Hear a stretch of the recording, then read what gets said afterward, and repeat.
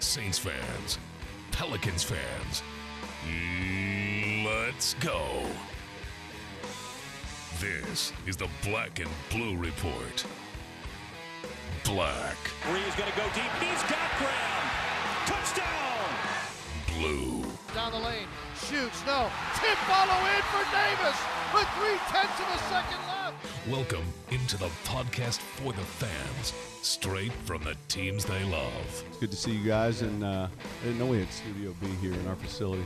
Good setup. Now that I know where your guys' little office is, I can pop in here whenever I want. Well, we're playing through AD, and so everybody's going to have to adjust to that. Coaches, players, analysts, celebrities, and more. That guy's Anthony Mackie. I've gotten in many of arguments about the Pelicans and the Saints over the years. Harry Connick Jr. joins us here on the Black and Blue Report. Undoubtedly, to me, the Saints are the singular reason that New Orleans is back on the map. Hoda Kotb from the Today Show on NBC, our guest. You know, New Orleans gets in your blood. The Saints never leave it once they get in there. This is the Black and Blue Report, straight from the source. No appointment radio, wherever, whenever. Now, from Studio B or from wherever the Saints or Pelicans might be, here's Sean Kelly. Happy Thursday, everybody. Welcome into the Black and Blue Report. I'm Sean Kelly. This is the podcast for Saints and Pelicans fans, and greetings today from Studio B on Airline Drive. Saints and Pelicans hard at work again today. There is news afoot, and we'll share as much as we can with you with regards to your two favorite teams in New Orleans. First on the NBA side, tough loss last night. There's no doubt about it. Falling to the Rockets 95-93, a 17-point lead in the first half lost, and the game itself lost. And so the Pelicans now have lost 4 in a row, and overall in the season find themselves at 37-34. More from head coach Sean Payton on the Saints side today as we wrap up our coverage of the NFL owners' meetings out in Phoenix. We'll share kind of the rest of what Coach Payton had to say in his nearly hour-long presser. We played some of that for you yesterday. We'll hit you some more of the highlights today. And we'll also expand our sports knowledge of horse racing. The Louisiana Derby is on Saturday at the fairgrounds. Marcus Hirsch from the Daily Racing Form is our guest for the first time here on the Black and Blue Reports. 9-horse field in race number 11. There are 14 races in all on Saturday. It's going to be a long day at the fairgrounds, but the weather looks good, and it should be a great day of racing as we near the end of their season. If this isn't the last weekend, I think it might be. Anyway, Marcus Hirsch today to talk to us about the Louisiana Derby. All right, back to the Pelicans. Let's say this. The loss was tough last night, but if you're going to lose here in this final dozen, you need others to lose alongside you, and that's exactly what happened. The Thunder lost last night, so did the Phoenix Suns. So even with the loss, the Pelicans still remain 3.5 games out of the 8th position in the Western Conference with now 11 to go. More on that in just a moment. First, though, the thoughts from head coach Monty Williams following last night's loss at Smoothie King Center. Tough one. We came out shooting the ball well. We moved it well. Then I thought after that the ball stopped moving. We only had 20 assists for the game. We didn't shoot a horrible percentage. 45 is not bad. Our game plan was to keep them off the free throw line and cut down on their threes, and we did that. They just had 62 points in our paint. We couldn't stop the ball tonight. Just one-on-one guarding the ball was a struggle for us tonight. Did they make your team uncomfortable offensively? Yeah, I think so. I thought the pressure had us on our heels after the first quarter, and we only scored 18 in the second. Then we came out at halftime and only scored 18 in the third. That kind of changed it up for us a little bit. Coach, sometimes when you've had that rough second quarter, you've been able to get them reset for the second half. Maybe not why tonight. It's hard to say until I look at the film, but I think the ball just stopped moving. We didn't attack the paint. I thought we had opportunities to attack the paint tonight. We didn't, and we just couldn't get an offensive rhythm in the second half. Did they not allow Gordon to get any kind of a rhythm? He just didn't help you from the field. Yeah, he only got 5 shots. It's tough for him. He played 40 minutes. He should get more shots than that. I thought he could have taken a few of them that he had. He passed up, but that happens. You're going to have to keep giving your team perspective after each one of these games. What did you say to them after this one? Well, it's a tough loss. I was real with them. It's a tough loss. There's no other way to to put it. I thought we did a lot to ourselves tonight. We missed free throws. The game plan, like I said, was to keep them off the line, three-point line and free throw line. We did that. And so it's a tough loss. When you come out and have 34 points in the first quarter, you expect to have a good rhythm, and we didn't have that. So there's no need to try to fix it with some type of metaphor. It's a tough loss, and we got to own it and try to get better. All right, a couple of things that you may have gleaned from the visit with Coach, or that if you just grab the box score itself. Look, last night the Pelicans missed 12 free throws, 8 of which were missed by Anthony Davis. That hurts. And also out-rebounded 43-37 and kicked around in the paint pretty good by Houston, 62-40. A bad drought in the second and a continuation of that early third quarter is really kind of what spelled disaster for the Pelicans last night, who still lead the series against Houston 2-1 with one more meeting to go. But this now makes the last 11 even more difficult. Here's what I mean by that. Look, I think David Wesley and I yesterday on the Black and Blue Report said that 47 is the number. 47 wins would get you into the Western Conference playoffs. If you still hold that premise to be true, that means the Pelicans would have to go 10-1 over the last 11. That may or may not be the case. But let's just say this. Let me look at this one other way for you today as we get set for Sacramento tomorrow night and then Minnesota on Sunday to wrap up the homestand. You're 3.5 out. You have the tiebreak on Oklahoma City. So you just have to get back to them at this point. If we just take both teams' next 4 games, okay, this is potentially how it could shake out. Look, for the Pelicans, the next 4 go like this. Sacramento at home, Minnesota at home, at the Lakers, and then at Sacramento. With the exception of at Sacramento, which is going to be a little more difficult than, say, facing Boogie Cousins and the Kings here, these are 4 very winnable games against 4 teams who are not in the playoff picture whatsoever. They're not fighting for a better seed. They're not fighting to get in, period. So those are the next 4 for the Pelicans. The question you then ask is, what are the next 4 games for the Oklahoma City Thunder? Well, listen to this. They lost yesterday to San Antonio. All right, now their road trip continues at Utah, who's been very, very good defensively and is very difficult to play at Energy Solutions Arena. Their road trip then takes them to Phoenix, also a team battling, obviously, in this hunt for the playoffs, then home against Dallas, and then at Memphis. So they go Utah, Phoenix, Dallas, Memphis. Their degree of difficulty, at least for the next 4, higher than that of the Pelicans. So let's say this goes well for the Pelicans and their fans. You win 4, they lose 4. You go 3-1, they go 1-3 during the next 4. All of a sudden now, things even out with 6 to go for the Thunder and 7 to go for the Pelicans. What I'm saying is I don't want you to look at last night's game and say, just kick the can down the street, this is done. It's not done yet. It won't be easy, but it's not done yet. All right? So, with that being said, let's take our first break. When we come back, we're going to hear from Anthony Davis, get a little more reaction to last night's ball game at Smoothie King Center, and then we'll turn our attention back to head coach Sean Payton on the Saints side, and as we mentioned, Marcus Hirsch from the Daily Racing Form here on this Thursday.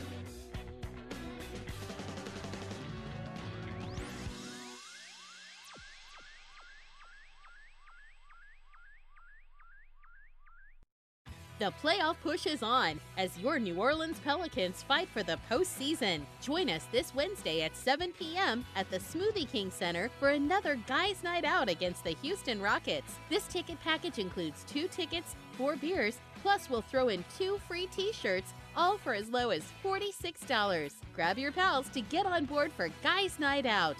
Call 525-HOOP or visit Pelicans.com to get your tickets today. I'm Tom Richards. I'm 35 years old, Vice President of Sales at a regional paper company. 6 months ago, we decided to transition to one of those cool, collaborative open space offices. So now I sit in the open next to 3 other sales managers, which means there's nothing separating me from... Not getting Carl's nasty cold and missing a sales opportunity this winter? That is my purpose. Blend it now. Try the Immune Builder Smoothie at Smoothie King. It's the tastiest way to stay healthy this winter. Smoothie King. Smoothies with a purpose. This is Anthony Davis, and you're listening to the Black and Blue Report.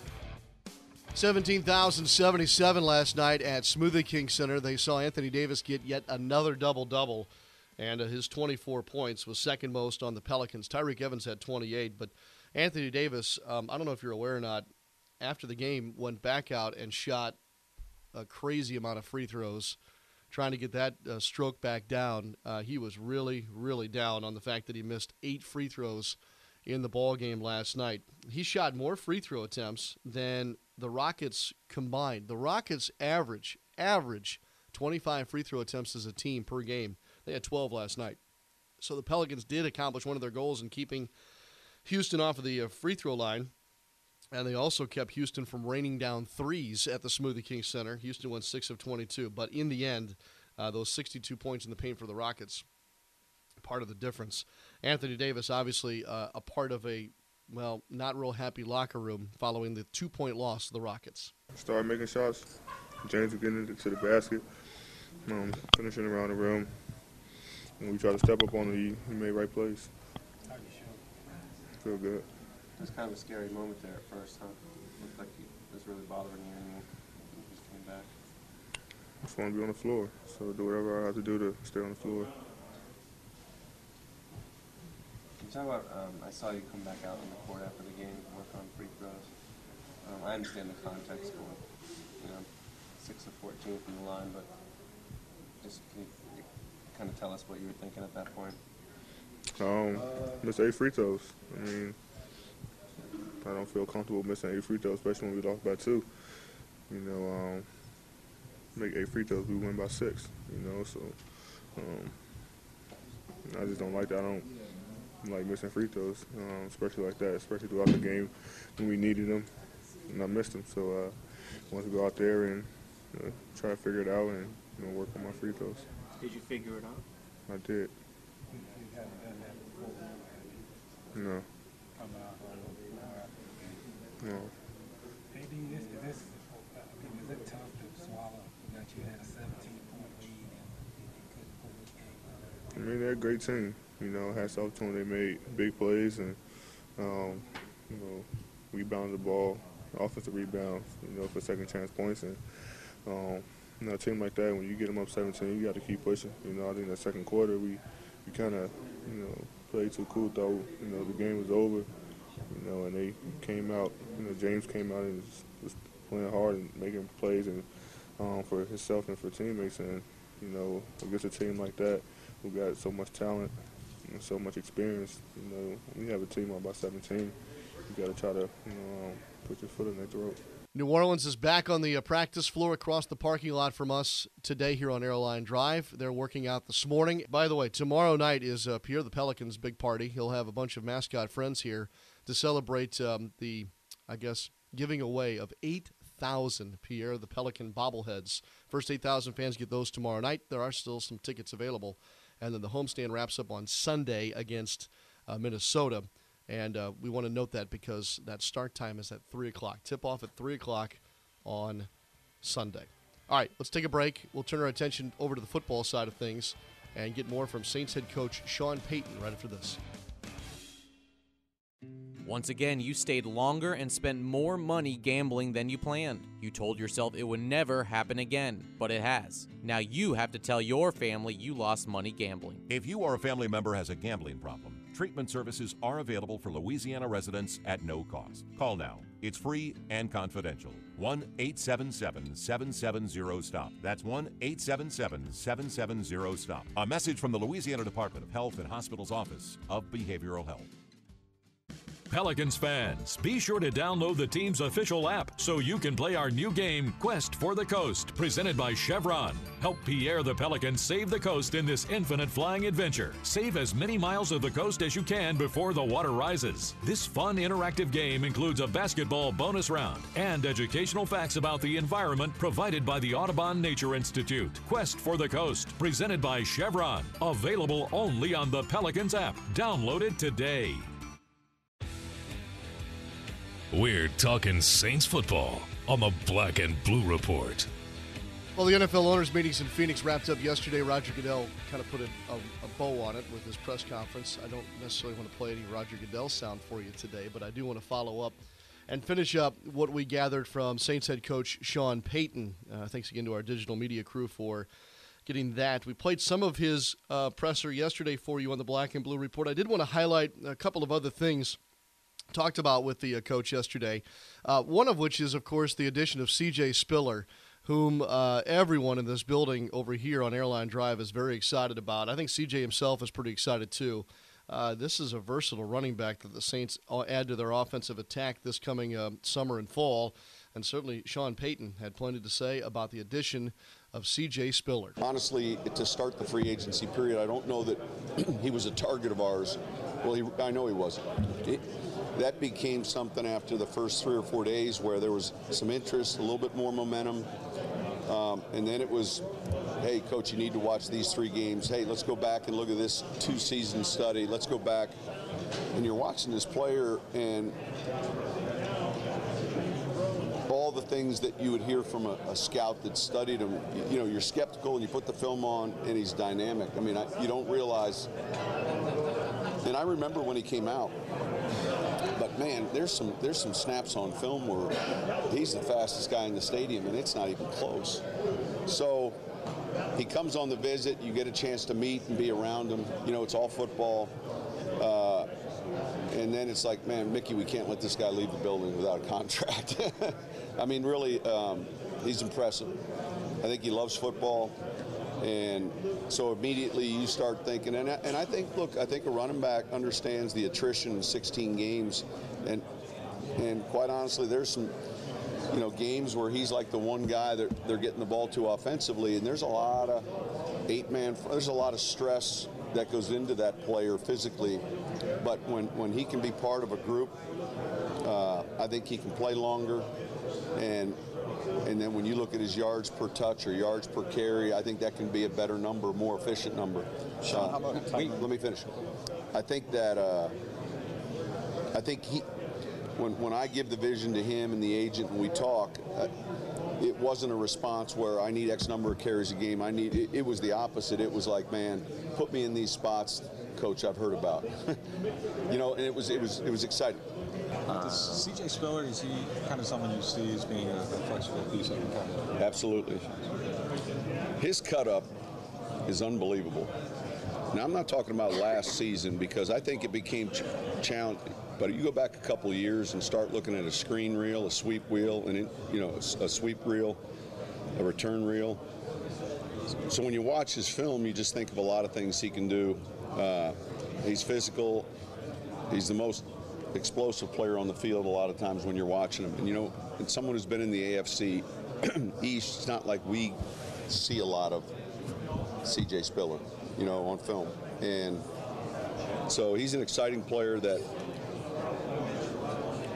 clearly heading into free agency there wasn't any thought about. And then after that first rush, there was some interest. And I think to his agent's credit, they looked at it from a how he was going to be used standpoint, the system, the offense, and wanting to be a part of it, and we feel the same way. How does he compare to Well, it's a good question. I think there's some differences. You see him in the last year and a half getting a lot of these off-tackle handoffs and wide zone plays. I think that Darren's got this unique quickness that's hard to 10 steps can take place in a second. Spiller can hit the edge and all of a sudden go 80, you know, and so you see a route tree from Darren that's pretty encompassing, and then from CJ you see X number of routes. So I'm anxious to see some of the things he can do in the passing game. I think he's a little bit bigger, you know, when you look at his size and he walks in the room, but they're both playmakers that are explosive, so there'd be a lot of similarities that way. You know, how do we get them touches uniquely in the screen game? How do we get them touches maybe in the empty packages? I would say the thing that's most apparent though is you can tell. I know how much Darren loves playing, and you could tell that you get that feel from CJ the same way. I mean, it's everything to him, you know, and that you can't put a value on that enough. I mean, they really love playing, and that's contagious. And then, of course, there's the other side of the Jimmy Graham deal. Max Unger is a guy that now really shores a lot of things up on the interior of the Saints offensive line. Clearly willing to spend a lot. Sean Payton wanted this guy, this target, for this upcoming season. First, we heard yesterday from Sean Payton on Max Unger. When you go back and look at some of our, when you see him, and this would go for all the quarterbacks in our league. In other words, we talk on certain games about this spot 2 yards behind the center is like the most important piece of property in football. If we can occupy that spot, then we're going to win the game. Now, that sounds kind of simple, but so that means there's got to be some strength. That means there's got to be some thought given to your protections. It can't just be one. Obviously, there were years when Carl Nix and Jari Evans and Goody or Fain before. So that inside pocket's critical. Probably the most important play in the Super Bowl. If you went back and you looked at it all over again and said, what's the most, there's a 3rd and like 15. New England's down, and Tom steps, and he hits his second window deep into, I think it's Edelman, or I want to say it was a 3rd and 15 or 3rd and 20, but the point I'm making is, man, he's got that clean climb in the pocket. If that gets muddy, man, it's tough to play that position. It's tough to play it. Does Drew accept that for giving up Graham? No, listen, I think it's, yeah, Drew understands the challenges of winning, He understands that. He also understands that, hey, it'd be nice if we could get to 26 points and win by 7 instead of feeling like we're down 10. Coach also talked about a couple of different things. Of course, he kind of shot down the Drew Brees trade speculation, mentioned what we kind of already knew about the Jairus Byrd rehab from Jairus himself. That continues to remain on course and is all good. And then the continued rise here of Josh Hill, who probably will see a lot more in maybe even a more distinct role, at least offensively, as already he's shown himself as adequate on that in that phase of the game. And certainly we already know about his special teams play here this past season. Here's head coach Sean Payton now on Josh Hill. This Josh Hill, is another player that I love. When you look at his run, jumps, height, weight, speed, when you look at his measurables, and he didn't go to the combine, thank God. There's no way. But we were doing this study last year with the draft class, and they were talking about some of the top picks at tight end. So the scouts had the board. Well, the problem is, this is human nature, but the scout would see the free agent tight end and kind of say, well, he'll come in year 1 and probably beat out Josh Hill. And I'm like, he will. I said, well, let's throw the numbers up on the board with their measurables. And all of a sudden, Josh Hill, he's a 38-inch vertical jump. He's an 11 broad. He's a 10-3 cone, whatever. And he's going against the comparable is one of the top tight ends in the draft a year ago. I said, in every category, this guy's better. And there's this perception. We're the same way as coaches. If we acquire someone in free agents as a free agent after the draft, there's this perception, well, but if you really look at the film and watch him, you're like, hey, if I told you this is our 3rd round draft pick, we'd be excited right now. We just got to get that little jersey off his back that says, I came here as a free agent. And I think that we feel like he's got a bright future. All right, so obviously the free agency period now continues, and very shortly now we'll kind of turn our attention toward the NFL draft. And look, anybody who thought that any coach or GM was going to tell you anything about their plans for the draft, well, let's just remember what this is all about. So take it for what you will, and we'll look forward to the NFL draft upcoming as the Saints have a very, very busy several weeks ahead preparing for all those draft picks. I think good times are still ahead here, obviously, in building the Saints roster for 2015. We'll take a break, and we'll continue on the Black and Blue Report. It's Thursday here at the world headquarters of the Saints and Pelicans. Stay with us.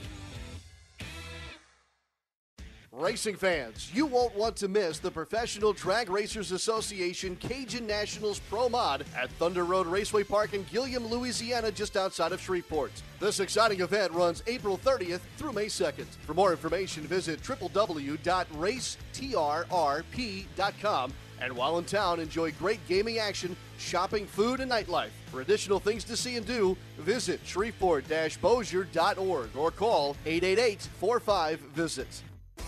The future is now for the New Orleans Pelicans, as All-Star Anthony Davis has become one of the elite players in the NBA. 2015-16 season tickets are now on sale, so make sure to secure early bird pricing and receive special gifts as part of our parade of prizes. Season ticket holders receive great benefits, including access to exclusive team events, plus savings on concessions and merchandise. Be part of the best fan experience in the NBA by calling 525-HOOP or visiting pelicans.com today. Welcome back to the Black and Blue Report. Welcome back to the Black and Blue Report. We want to take a moment and shine a light on a big event coming up this weekend that does not have anything to do with the Saints or the Pelicans, but it certainly does have something big to do with the New Orleans and Louisiana sports scene and the sport of kings itself. Horse racing I'm talking about, and as the season winds down over at the fairgrounds, the Louisiana Derby is a part of a very big and long day here on Saturday. To help us deal with this, or at least learn a little bit more about it, is Marcus Hirsch. He joins us from the Daily Racing Form, and I think he joins us from Dubai, which, well, good evening, Marcus. How are you? I'm fine, thanks. How are you? Wonderful. We're very excited. The weather looks to be great for Saturday, and it looks like an interesting field here for the Derby. Will you help our listeners and me, since I'm not an expert on horse racing, but the impact or the meaning of what the Louisiana Derby is, not only for our area here in Louisiana, but the greater sport of horse racing? Well, this is the season where racing is focused on 3-year-olds, mainly 3-year-old colts, and the Kentucky Derby is the high point of the first part of the year. Maybe to too great an extent, some people would say. But in any case, the Louisiana Derby is in the same division as the Kentucky Derby. It's for 3-year-olds, and I think these races like this get diminished a little bit. They call it a Kentucky Derby Pup. I mean, there's so much focus on that race and the Triple Crown, the Derby, the Preakness, and the Belmont that these important races like this are all seen as means to an end, the end being the Derby. But this race, Louisiana Derby, was $1 million for a while. It still offers a purse of $750,000, 60% of which will go to the winner. And that's a substantial sum.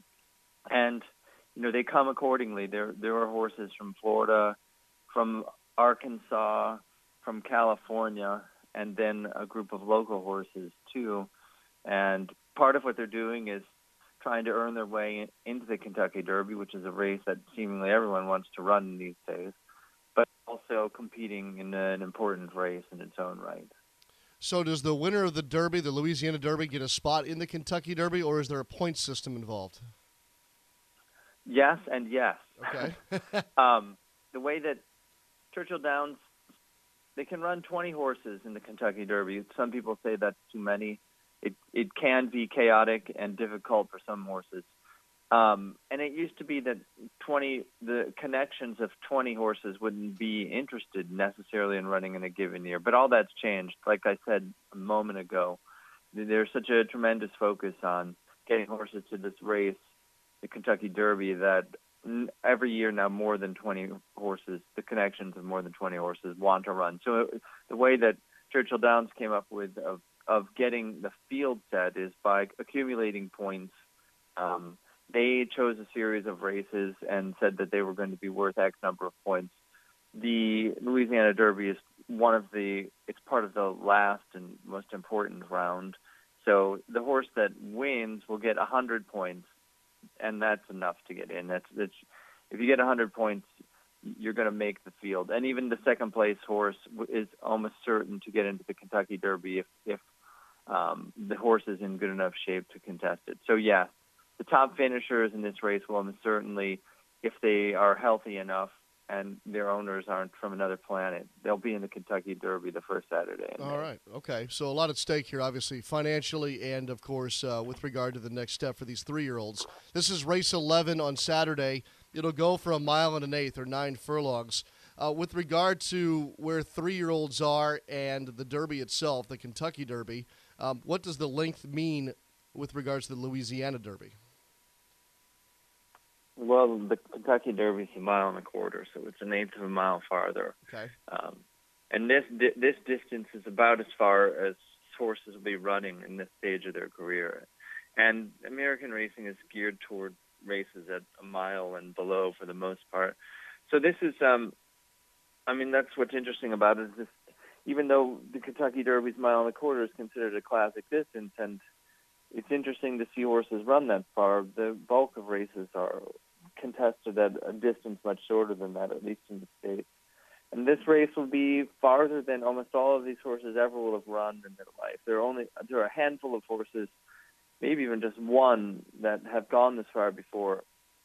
And it might not seem like a lot, the difference between 1 mile and 1 1/8. It's a 220-yard difference. But in horse racing, it's a big difference. And this distance is where we'll start to separate horses that really have stamina and want to carry their speed from horses that just don't have as much stamina, and their strength is more about going fast for a shorter distance. I mean, that's part of what this whole spring and late winter season is about, is sorting these horses out in terms of their distance preferences and seeing which ones really are meant to go on to longer distances like this race and the Kentucky Derby. 9 horses will run, Marcus. Is that a good number? In this day and age, yes. It's not bad. There have been larger fields, but this race didn't ever seem like it was going to attract a huge number of horses. I mean, anyone who wanted to pay the nominating fees and the entry fees and had properly, made arrangements for their horse to be eligible to run could have run in this race. But, smart horse people don't overmatch their horses. And the fact of the matter is that there were not a lot of really good 3-year-olds at Fairgrounds this winter. Maybe a few better fillies than colts. It just was kind of a down year in the division for whatever reason, and I think that's reflected accordingly in the race this year. There's pretty much one significant contender in the race that, on paper at least, that's been based all winter in New Orleans, and that's a small number for this race. Usually it's more than that. Tell me about the field. I guess we better start with International Star, who's going to start on the outside as the 3-1 favorite. What else stands out, or at least tell me about that horse and what else stands out about the field? Well, that's a horse that he's not been based at Fairgrounds, even though this will be his 3rd start of the year at Fairgrounds. He's been flying over from Florida. His trainer, Mike Maker, actually does keep some horses at Fairgrounds, but this horse has not been among them. The horses he keeps there are of they're lesser stock, really. And so this horse will fly in a couple of days before the race. He'll train a day or two and then run and then fly back to Florida. And it's worked so far. He's won the first 2 races leading to the Louisiana Derby at Fairgrounds, the Lecomte in January and the Risen Star in February. There have been other 3-year-old stakes races at the meet, but those are the 2 going around 2 turns on dirt, which is the configuration of Louisiana Derby. And he was successful in both of them, which is a little bit surprising because he would not have been that highly regarded coming into those races. He was nearly 10-1 the first time, and he wasn't even favored in the Risen Star last month, even after having won Lecomte. He also wouldn't have started out the year being ranked as one of the top 3-year-olds in the country, but he's a horse that's just gotten better through the early part of his 3-year-old season and has really suited the racetrack there. And this time he probably will be favored to win. And the trainer, Mike Maker, and the owners, Ken and Sarah Ramsey, they're two of the most important owners in the country. They actually won the Louisiana Derby last year with a horse named Vickers in Trouble, who was the Louisiana bred. He also won the Lecomte. But it's very rare that a horse has won all 3 of those stakes races the same year. Well, it would have to be the same year because they'll no longer be eligible to run in them the next year. But I think the last such horse to do that was Frisian Fire, who won the Lecomte, the Risen Star, and Louisiana Derby. But then in the Kentucky Derby, he ran poorly, and he was never the same horse again. So I don't know if it's a good thing necessarily to sweep the Steers. Marcus Hirsch with us from the Daily Racing Form. Marcus, I don't know a lot. I mean, I'm just being honest with you. But is it rare or unique to have two horses with two different owners, but both sired by Fusaichi Pegasus in this race? I mean, it just seems somewhat unique. It would not be that rare. Okay. Some of the sires, they will be bred to more than 100 mares every breeding season.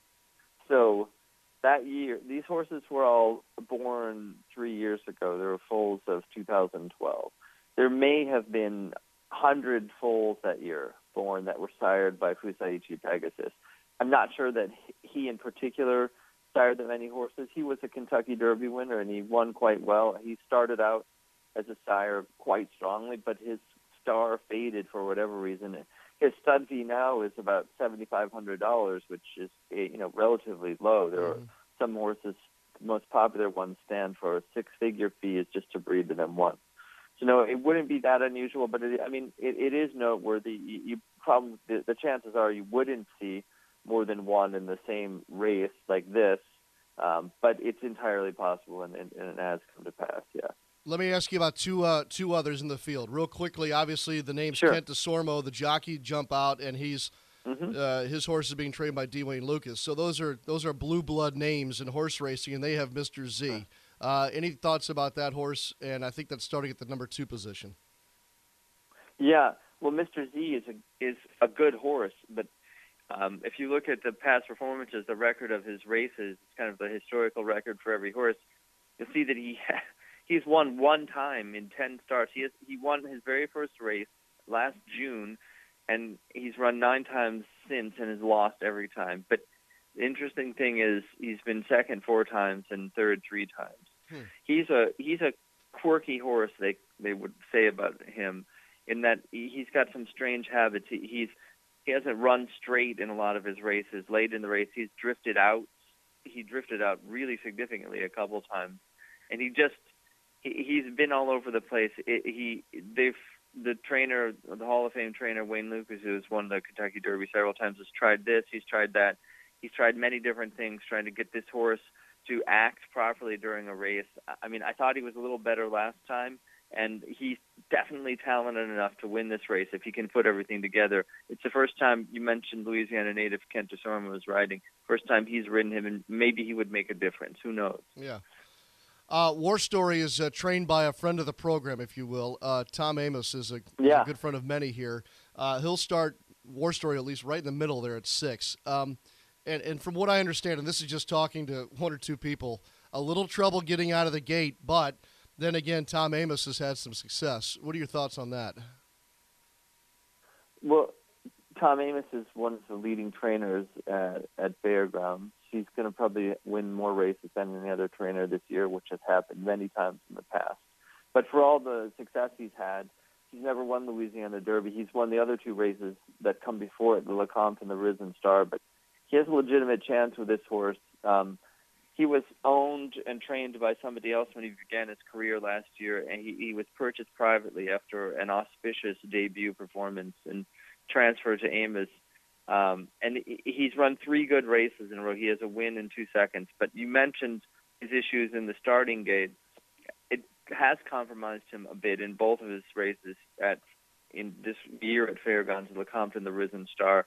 And one might make the argument that had he broken out of the gate more alertly in either one of those races and obtained a better racing position, he could have won. I know that they've been working with a horse that they put some pads inside the starting gate to try to make less room for him to shift about and get off balance when the gates open. They're hoping that makes a little bit of difference. I know that they'll cover every base. Tom Amos is like that. He's very detail-oriented. And, but sometimes you just get a horse who is like that, who is not good in the gates, and they're creatures of habit, and they start doing things a certain way, and they keep doing them that way. Even if this horse does break poorly, though, it's a longer race than he's been in so far, and that could be of some benefit to him. I think that he's a horse that's growing and improving right now, and he has a chance to run the best race of his life Saturday, while ridden for the first time by another local boy made good, jockey Joe Talamo, who was leading rider several years ago. The first year he started out as a jockey, and now it's made a successful career in Southern California. All right, let's get to brass tacks here, Marcus. If you were going to put part of your paycheck down on this race, what would you go to the window with? Do you even do that? I wouldn't be betting a lot on this race because I don't have a strong opinion. I know that's wishy-washy, but the one horse that I like, the horse I really like on the whole day is in a different race. His name is Chocolate Ride, and he's in the Mervyn Muniz, race 8. That's the horse I would be taking some money out of the paycheck to bet. If I were forced to bet this race, I'd probably bet War Story, but probably not to win. I would bet him in an exacta, trying to pick the first and second place finishers and fool around with that and try to go that way. Okay. All right, very good. I hope I didn't insult your intelligence by this interview. I was a little nervous talking to you, Marcus. It's hard to insult my intelligence as low as it is, especially at this crazy time difference, and my sleep pattern is beyond chaotic at this point. In fact, I don't know that I have a brain any longer. Well, that's fair, and so we'll match wits in that form. When do you come home, Marcus? I come home Sunday. There's a huge race here on Saturday, $10 million race called the Dubai World Cup. So that's Saturday night, which is Saturday afternoon back in the States. This Saturday, I got to say, it's probably the biggest day of racing so far this year. There are big races in Florida, some in California, and Fairgrounds is going to be a focal point too. If your listeners have a chance, the forecast looks tremendous. I think it would be a great day to get out to the track and see some excellent racing. To get more of you, do they go to drf.com? Is that the best way to go? Absolutely, drf.com. We actually have something there called DRF Live. I'm a major contributor to that. We have news stories, but DRF Live is a place where we have updates, in real time, and there will be a lot of commentary there about the races at Fairgrounds this weekend. All right, it's the Daily Racing Forum. It's Marcus Hirsch, who was fantastic with us today. I'm more educated than ever before. Enjoy Dubai and all the racing on Saturday. I do enjoy watching, and this is the time of year that I think people like me pay attention. So from now until, Memorial Day, it's pretty good. So, Marcus, thanks a lot. I hope that we can have you on again, maybe as one of these horses moves on and we can follow one of them. Anytime. It was my pleasure. Thanks for having me. All right. Marcus Hirsch was with us on the Black and Blue Report. Back in a moment.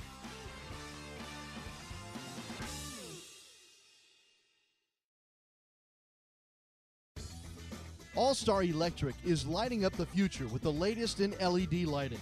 All-Star Electric specializes in the installation and conversion of the newest LED lighting products.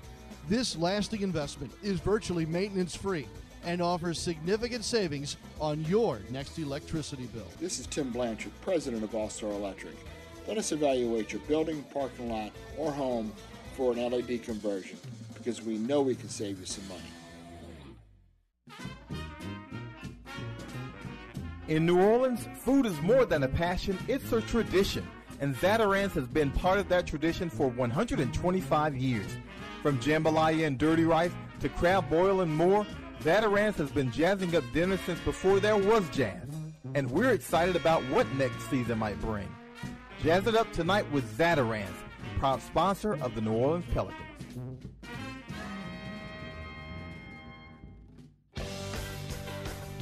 Want to listen to the Black and Blue Report on your phone? Download the Saints and Pelicans app today. Hey, more Pelicans tonight on your radio. The Monty Williams Show is back at you at 8 Central on the flagship station of the Pelicans Radio Network. Monty Williams Show, 8 to 8:30 on WWL-FM. That's 105.3 FM. We've got a lot to discuss with Coach as we get now into these final 11 games. If you are unable to get in front or around a radio tonight, we'll have that interview with Coach Williams for you on tomorrow's Black and Blue Report. That's the Friday edition. There is also a significant announcement today coming out of this facility on Airline Drive, and we'll have a reaction and more to it tomorrow. We're recording our podcast today prior to the announcement, so I am not one to be a spoiler of fun announcements. So, therefore, you'll know soon enough, and we'll have some discussion on it tomorrow on the Friday edition of the Black and Blue Report. We'll also be getting you ready for the game against the Sacramento Kings. Big day tomorrow, not only here on Airline Drive, but at the Smoothie King Center as well. Our thanks to our guest today, Sean Payton, of course, as we continue to play you some of the audio from his visit in Phoenix. Marcus Hirsch from the Daily Racing Forum, head coach Monty Williams and Anthony Davis, thanking them for their reaction to last night's game against the Rockets. Daniel Salerson, as always, in Studio B with me today. We hope that you have a great rest of your Thursday and help us spread the word about the podcast for Saints and Pelicans fans. The Black and Blue Report, I'm Sean Kelly. We'll see you next time. Thanks for listening to this edition of the Black and Blue Report. If all goes well, we'll be back tomorrow. Tune in each weekday at 12 p.m. or at your convenience exclusively online at NewOrleansSaints.com and Pelicans.com. Follow your teams direct from the source, the Black and Blue Report.